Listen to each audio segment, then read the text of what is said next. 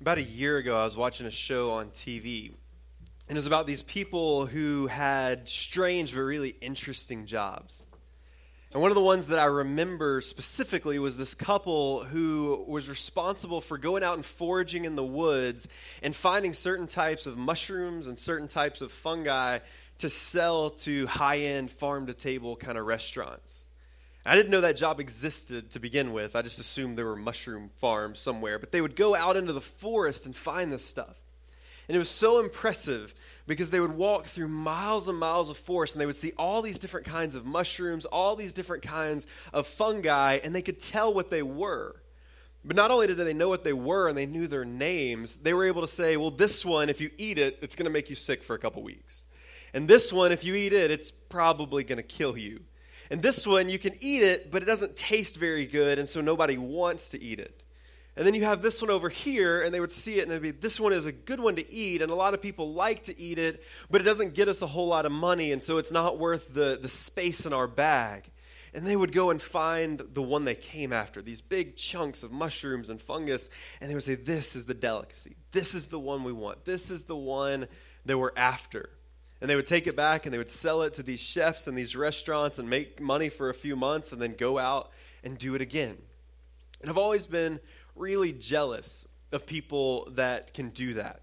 Because I like being outside, I like hiking, I love mountain biking, and I want to be the kind of guy who can identify what tree I'm looking at, and the kind of person who knows what you can eat and what you can't eat, and what plants have medicinal value and which ones will make you break out in hives and try to kill you. I want to know all of that stuff, but I kind of want to know it instantly. And the problem is the people who are good at that, they spend time, they look at field guides and they read books about plants and about different kinds of animals and all these kind of things so that they can know the evidence, so that they could see what kind of trees it is. So that they could know what kind of properties it has, so that they could be able to evaluate and identify what they're looking at. And so until I get the urge to sit down and read books about trees, which so far hasn't really struck me deep in my core, I'll just stick with fruit trees. Because I can identify fruit trees. I don't need to know anything about what the bark looks like. I don't need to know anything about what the leaves look like. If I see an apple on a tree, I can feel fairly certain that it's an apple tree. If I see a blackberry in a bush, I can feel very certain that it's a blackberry bush. If I see a grape on a vine, probably a grapevine. Because these plants are easily identified by the kind of fruit that they produce. We've been looking through Galatians chapter 5 over the past few weeks.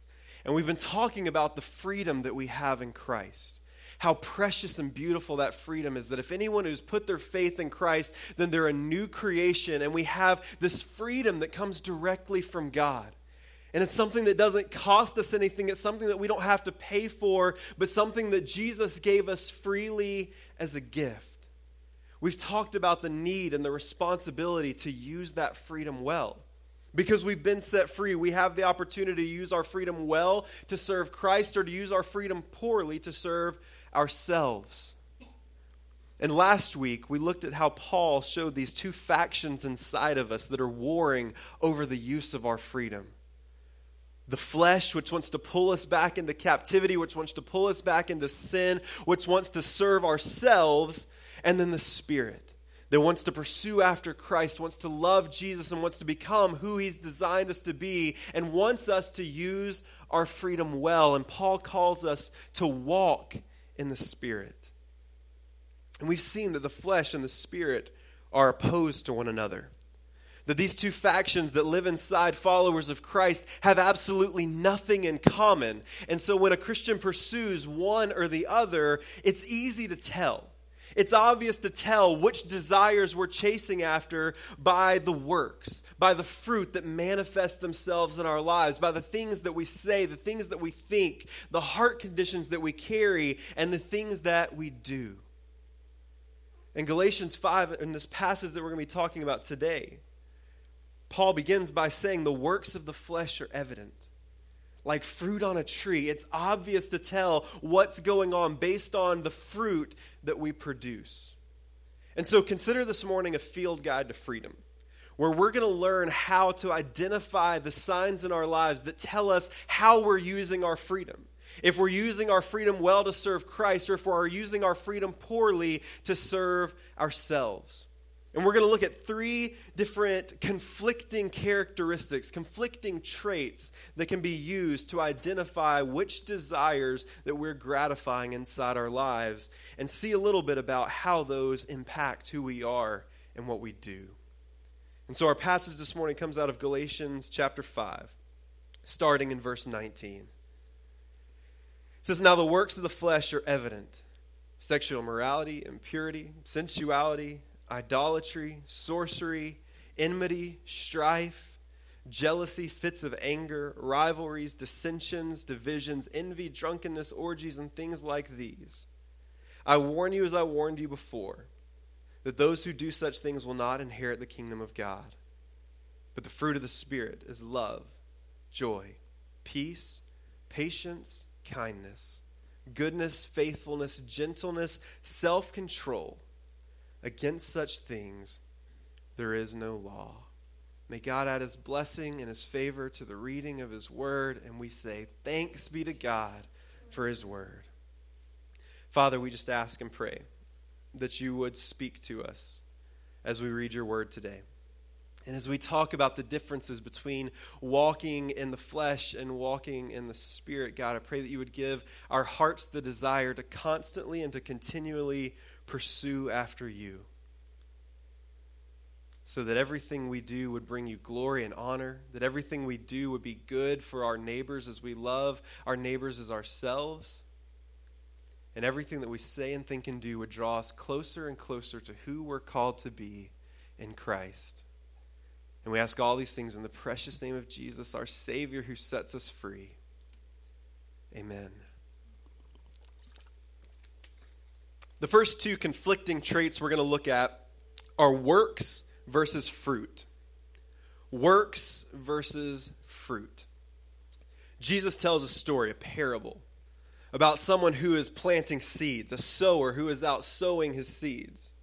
And he starts scattering the seeds, and some of the seeds fall on bad ground, on rocky ground, and they never take root, and they wither away, and they die.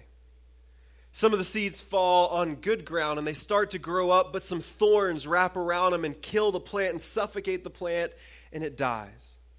Some of them grow up, but then the scorching sun starts to beat down on them, and they wither away. But Jesus says there's some seed that falls on good ground in just the right conditions, and that seed begins to grow, and it grows into a plant, and that plant begins to produce fruit. And fruit is the evidence that that seed has taken root.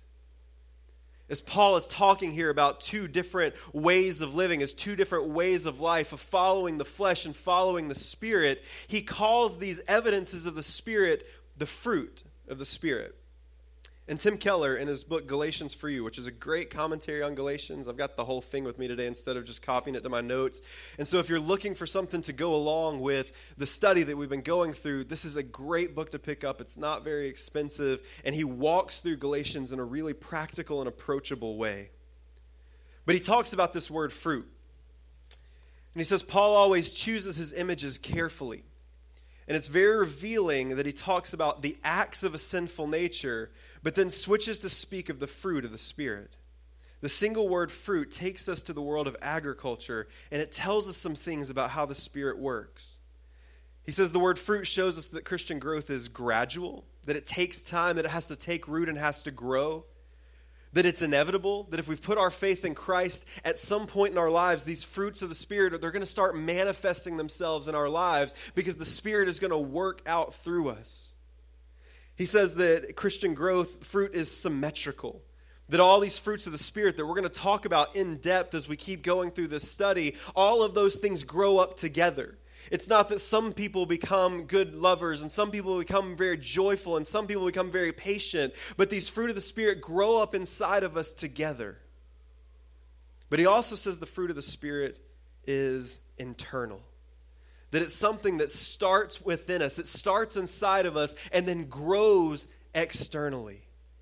And if Paul was that intentional about using the word fruit to describe pursuing after the Spirit, then it's safe to assume that he was just as intentional and found it just as important when he used the word works to describe what happens when we follow the desires of the flesh. The root of the problem when it comes to following one or the other is that the works of the Spirit, they're a result of our effort. They're a result of what we do, while the fruit of the Spirit is a result of something that is planted deep down inside of us. The works of the flesh are something that we take part in, that come out of who we are and that we can accomplish, but the fruit of the Spirit is born out of the seed of salvation that's planted deep down inside of us. And that teaches us a little bit about what salvation is to begin with. Scripture tells us that salvation is something that starts inside of us, that God begins that good work in us through salvation, that God takes our spirit and makes it alive inside of us, and then He begins that process of making us more like Christ, of helping us to grow in our faith and grow on that foundation that He's planted. It's not something that we earn, it's not something that we accomplish, it's not something that we do, but something that Christ has done freely for us and on our behalf. But works are just the opposite. The works of the flesh are the things that we try to do to either earn something from God or to accomplish something on our own. And so two of these things that help us to really understand what Paul means when he says works are found in verse 20. We're going to look at all these different works of the flesh and fruit of the Spirit in kind of a jumbled order today. But in verse 20, Paul says that two of the works of the flesh are idolatry and sorcery. And in the ESV Study Bible, this is what it says about these two words that Paul uses. It says, idolatry and sorcery are evidences of a desire to be in touch with the spiritual realm through humanly invented means. They supposedly have God as their ultimate object, but they reject the revealed way in which He should be worshipped. Because Christ is the way, the truth, and the life, all other ways to God are false. And so when we talk about these acts of the flesh, this idea of sorcery and idolatry is trying to approach God by some other means. And so sorcery is this idea of trying to approach God by some supernatural abilities that are not given to us through Christ. And so for Paul, he was probably dealing with a lot more real, present sorcery than maybe we experience now, of people trying to use these super spiritual means to achieve some sort of enlightened spirituality, but it happens to us all the time. We want shortcuts to be able to be good spiritual people. We want shortcuts to be able to reach up to God, and that in itself is an act of sorcery. Of saying, I don't want to wait on God. I don't want to wait on this gradual change in my life that God is starting through this beautiful picture of salvation, but I want to do it myself. I want to be able to figure out a way to reach this pinnacle, to reach this spirituality all on my own. And so we try to take shortcuts and circumvent what God has called us to do. Or sometimes we just go to idolatry, which is taking God out of the picture completely and saying, you know what? I'm going to reach for an easier to obtain God. I don't like the way that this God is doing everything, so I'm going to reach for the God of money or fame or sexuality or maybe other religions. I'm going to reach for something that seems a little more in my grasp because I don't like the fact that Christianity is about what I do, but what Christ does for me. And so I want something that's about me. I want something that I can do. I want something that I can earn, and it becomes a work of the flesh.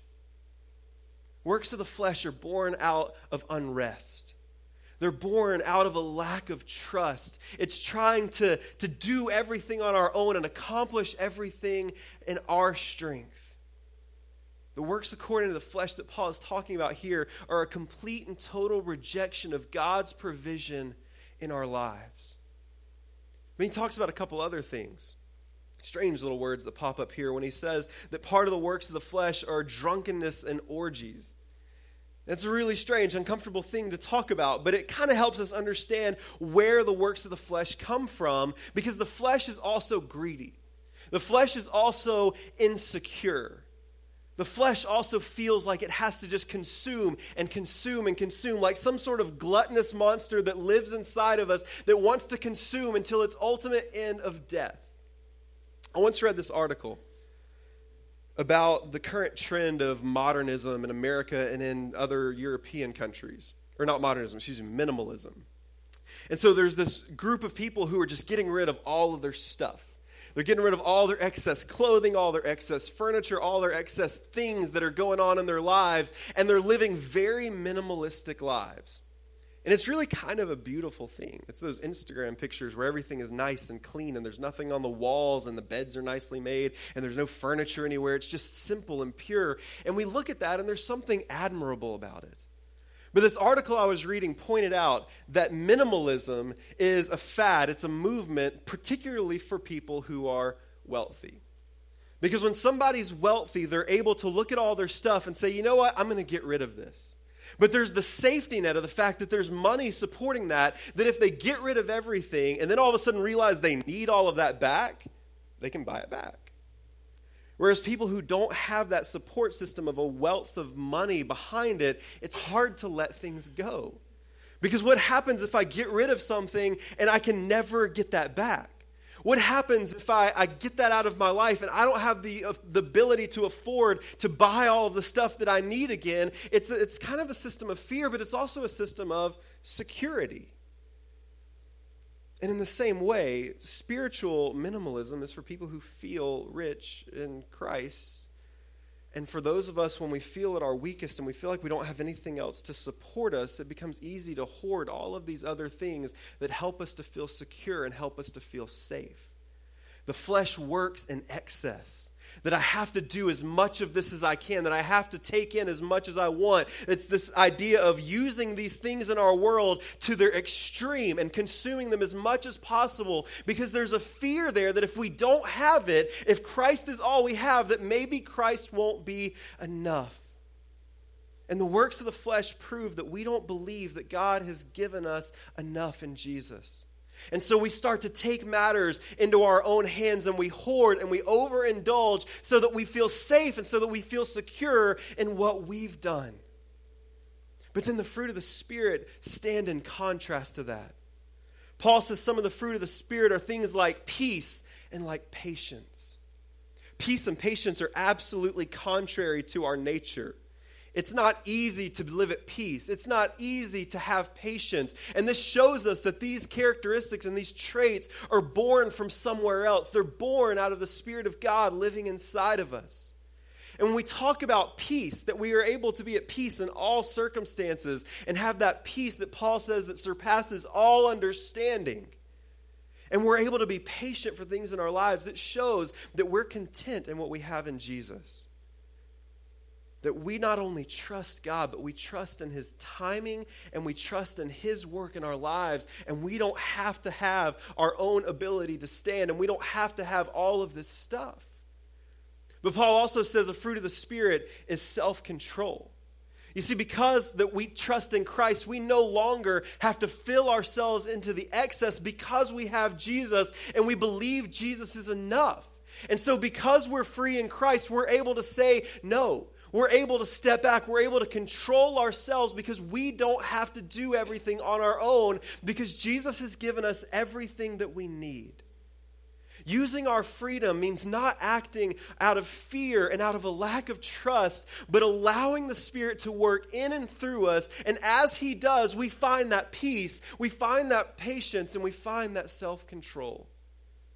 It's the difference between works and fruit. About trying to do things on our own versus trusting what Christ is doing for us through the Spirit. So we have works and fruit. The next traits we see are self versus community. Self versus community.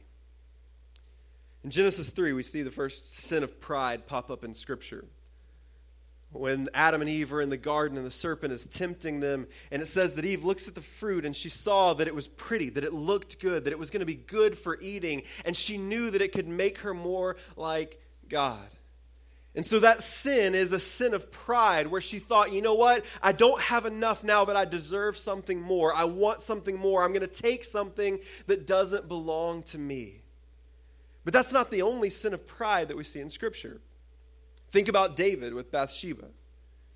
David sees this woman bathing on her roof and he decides that he wants her. The problem is she's married. The problem is she's already with somebody else. But for David, he thought, you know what? I'm the king. I'm the king of Israel. There's no one more powerful than me. I have all of this stuff. I have all this money and all this land and all this property, and people fight for me. And so you know what? If I want something, I can take it.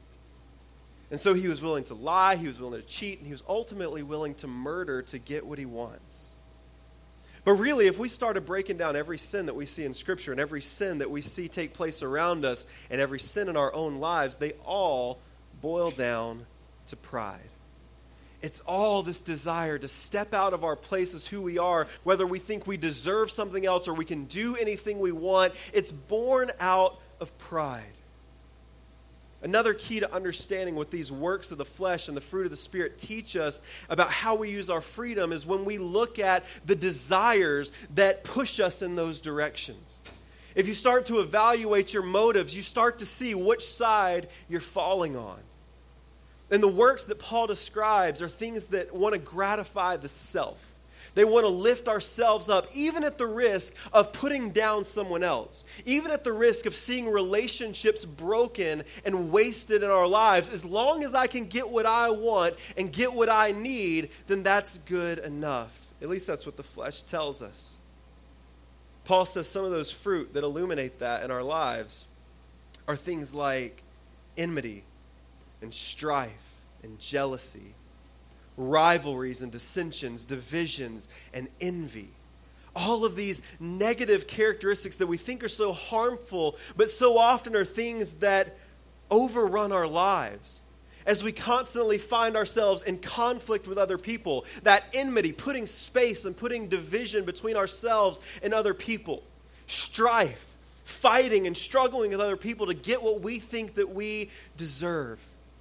Things like jealousy and envy, where we're able to look at somebody else and the things that they have or the place in life they find themselves in, and we think, you know what? I deserve that. That's the life that I want. That's the life that I need. I deserve that, not them. And we start to harbor negative emotions and feelings towards other people. Rivalries and dissensions. Looking at people as other.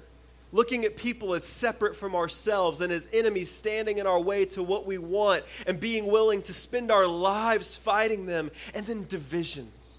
The brokennesses in our relationship. All of these things are born out of the flesh, wanting to desire itself more than caring about other people. All of these things are born when we use our freedoms to gratify me instead of laying these freedoms down for the sake of other people. See, the works of the flesh are evident because they leave a trail behind them. The works of the flesh leave in their wake a trail of broken relationships. They leave in their wake a trail of burned bridges and tears of people that we have used our freedom to hurt and to put down instead of loving them and caring for them as we're called to do in Christ because of our selfish desires. And so one good way to understand, am I following the Spirit or am I following Christ, is to look at our lives. And if we find ourselves constantly in the midst of drama, if we find ourselves constantly in the midst of broken relationships, if we find ourselves constantly full of jealousy or aggression towards other people, it's time to ask, who am I worshiping? It's time to ask ourselves, where are my desires finding their source? Am I pursuing after Christ, or is this all about me? But the fruit of the Spirit have another emphasis. They have another focus. Because Paul says the fruit of the Spirit are things like kindness and faithfulness and gentleness. When Paul talks about these kind of fruit, this kindness and faithfulness and gentleness, these are healing fruits. These are life-giving fruits. These are fruits of reconciliation in our lives. And when we put these things into practice, they do the opposite of the works of the flesh. Instead of destroying people and destroying relationships, they bring reconciliation and life into people, and they bring healing to other people. You see, the same desires inside of us that cause us to hoard and cause us to consume to excess, those things lead to autonomy in our lives. Those things lead to self-indulgence in our lives, that I am the only thing that matters, that I'm the most important thing in my world. And this thought process is not only wrong, it's not only sinful, it's anti-Christian. It's the complete and polar opposite of who we're supposed to be as followers of Christ. But the fruit of the Spirit has a desire to see other people prosper. It leads us to want to have deep and meaningful and costly relationships. It leads us to want to treat others as we want to be treated. Because don't we want to be treated with kindness?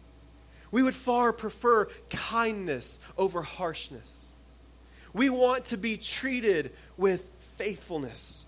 We want to know that when we're in a relationship with somebody, when we have a bond with somebody, that they're going to be faithful to us, that they're going to be loyal to us, that they're going to be caring for us. We want that to be done for us, and so we should want that for others as well. And I know I want people to treat me gently. I'm sick right now, like a head cold, not real sick, but just enough sick to feel bad. And there's a lot of times when people talk about men when they get sick and they're kind of crybabies. That one's not me. When I get sick, I become horribly mean and aggressive and cranky, and I make mean faces that resemble my 8-month-old. If you haven't seen her face, she's often got a very just judgmental look on her tiny little face, and that becomes my face, and I get angry and cranky, and I lash out at people, and I say things that I probably shouldn't, and say things that I don't mean, and in those moments when I'm weak and when I fall and when I stumble, I pray that people treat me gently. I pray that people don't hold that against me. I pray that people can look past my weaknesses. And so I need to be able to do that exact same thing for other people as well. And when I say it's anti-Christian, I mean it is. When we act in that way that follows the flesh, it is completely contrary to what Christ came to do for us. Because Scripture tells us that it's the kindness of God that leads us to repentance. That it's the faithfulness of God that saves us and keeps us saved. And when we don't act very saved, that God deals gently with us even though we don't deserve it. And the Spirit calls us to reflect Christ in everything that we do by sharing the kindness of God with other people, by sharing the faithfulness of God with other people in our relationships, and dealing gently with everyone in our lives. And that fruit of the Spirit leads to the good of others, while the fruit or the works of the flesh lead to our own self-edification and our own self-glorification. So we have works versus fruit. We have self versus community. And then finally we can look at the difference between the image of me and the image of God. The image of me and the image of God. In Genesis chapter 1, we have this beautiful picture of God as creator. And as God gets to the point where he's ready to create people, when he's ready to create humanity, the climax of this creation story, he starts speaking. He says, let us make man in our image. And then that follows with this beautiful poem that says, so he created them in his own image. Male and female, he created them in his own image. He created them just over and over again, this beautiful reminder that God created us in his own image. That the ultimate purpose of humanity is to reflect God's character and God's goodness all across the world. And when he created us like that, the end of the chapter says he saw everything that he was made, including people, and it was very good. But then something changed. Not too long after that, we see sin enter the world. And as sin entered the world, that image of God that we were created in, something happened to it. And what sin did is it didn't come in and erase the image of God in humanity. It did something far worse. Sin came in like pollution in a river. And while the river may look the same, that pollution has made it something completely different, something deadly and something destructive. Sin came into the lives of all humanity and took that beautiful image of God that we were created in, and it changed it, and it marred it, and it perverted it, and it made it something much worse than we could have ever imagined. It made it into our own image. See, the way that we use our freedom shows not only ourselves, but shows the world around us who we want to be. It shows the image that we want to be made in. We're taught very clearly that who the Son sets free is free indeed. And that freedom that comes in the life of the Christian means that we have a choice, and the way that we choose to use our freedom reveals the object of our chief affection. It reveals the one that we worship. It reveals who our God really is. A pastor friend of mine was talking about the Ten Commandments. And he pointed out that part of the purpose of the Ten Commandments in the life of the Israelite people was to set them apart and show them who they worshiped. And these 10 commandments were things that when the Israelite people would live them out, it would reflect the character of God to everyone that they encountered. And in the same way as Paul rattles off these fruit of the Spirit, that is their purpose. It's to reflect the image of God in our lives. And so when Paul says the fruit of the Spirit is love, we're reminded of the truth that God does not just love, but that God is love. And so that when we love in the way that God loves us, we are not just reflecting the love of God, we're reflecting God himself. When we live lives filled with joy, we show that God is powerful and God is sovereign over all of our circumstances, and that we worship and celebrate a God who rejoices over the good things that he's made. When we live lives of goodness, we're putting on display for the world the fact that we serve a God who is good, who is completely and totally good in the truest sense of the word. In fact, he defines the word for us. But these fruit of these works of the flesh aren't simply opposites of God's character, but they're perversions of it. He starts listing these things like sexual immorality and impurity and sensuality. He talks about fits of anger. And when we look at those things, we find that they are corrupt replacements for the image of God in our lives. And so what we do is we take love and we replace that with sexual immorality. We take love, the way that we're supposed to love other people as Christ loves us, and instead we start looking at people as objects, as nothing more as pieces to give us some sort of gratification in our own lives. We take things like goodness and righteousness, and we substitute instead impurity and fits of anger.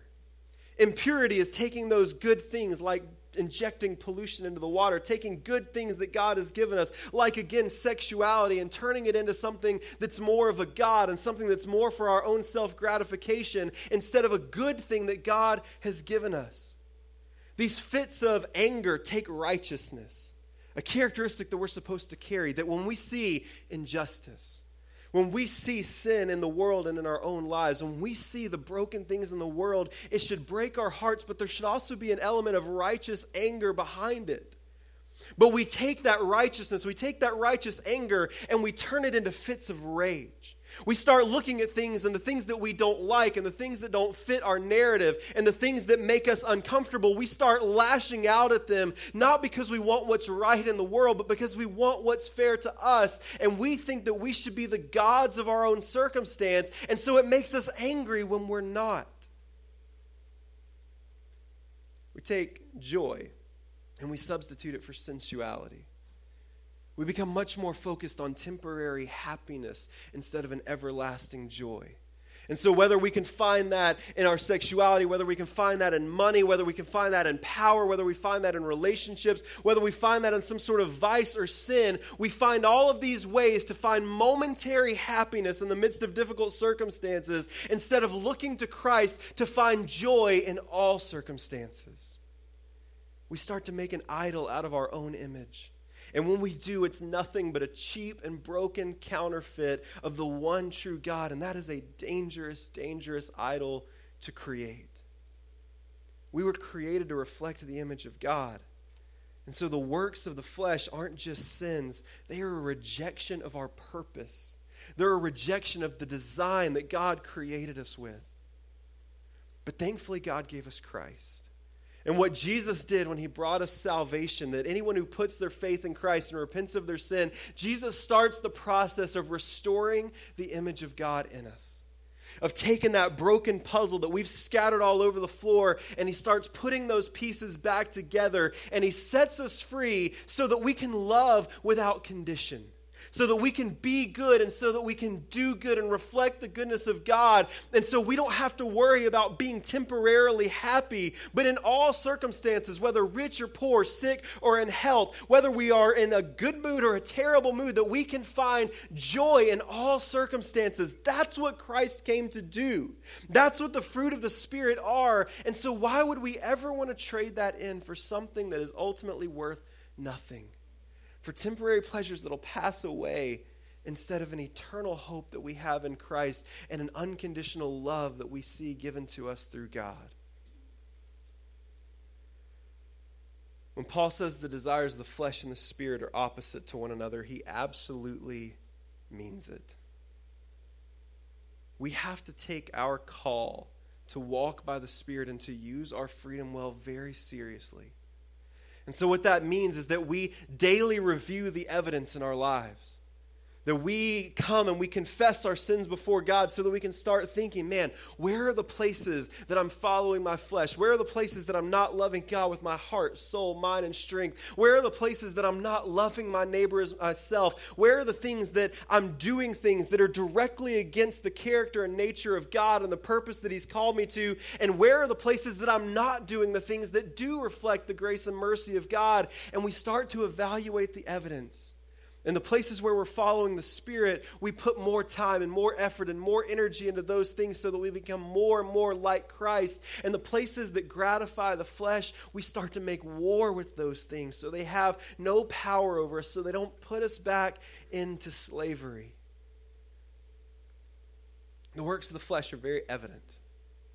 And they're out to destroy us from the inside out. But the fruit of the Spirit is there to work for you and through you and in you, to bring life to you, to bring good to those around you, and to help you worship the God who has been set free. I want to read a quote by one of my former students. She posted this last night, and I thought it just fit really perfectly. Her name is Lauren Wilson. She said, Jesus died for us to live in freedom. And no matter how many reasons the world gives you to feel alone, depressed, anxious, insecure, and just completely hopeless, the choice is ultimately yours. Whether you choose to live in bondage of those evils or to live in the freedom God graciously bestows upon us and desires us to accept. And when you choose the freedom over bondage, you'll find the purest of joys and love. Let's pursue those things with everything that we have. Over the next few weeks, we're going to leave the works of the flesh in the rearview mirror, and we're going to start looking in depth at the things that we're called to pursue. Next week, we're going to look at one small phrase when Paul says, against such things there is no law. And we're going to look at what it means to take the excess of the works of the flesh and put those aside and start overly consuming as much of the fruit of the Spirit as we can, and learn how to be people who love without condition, learn how to be people who are joyful when it doesn't make sense, to have patience in all circumstances, to be kind and gentle and good and all of these things, and use them as much and as often as we possibly can. And then after that, we're going to go one by one through the fruit of the Spirit and look at what they mean in depth and how we put this into practice in our lives, how we become people who love well, who are joyful, who have peace and patience, kindness and goodness, faithfulness, gentleness, and self-control. And so I want to encourage you to be thinking and praying, and all of us together to be focusing on how we can pursue the Spirit and leave those works of the flesh behind so that we can do what we're called to do as followers of Jesus. Let's pray.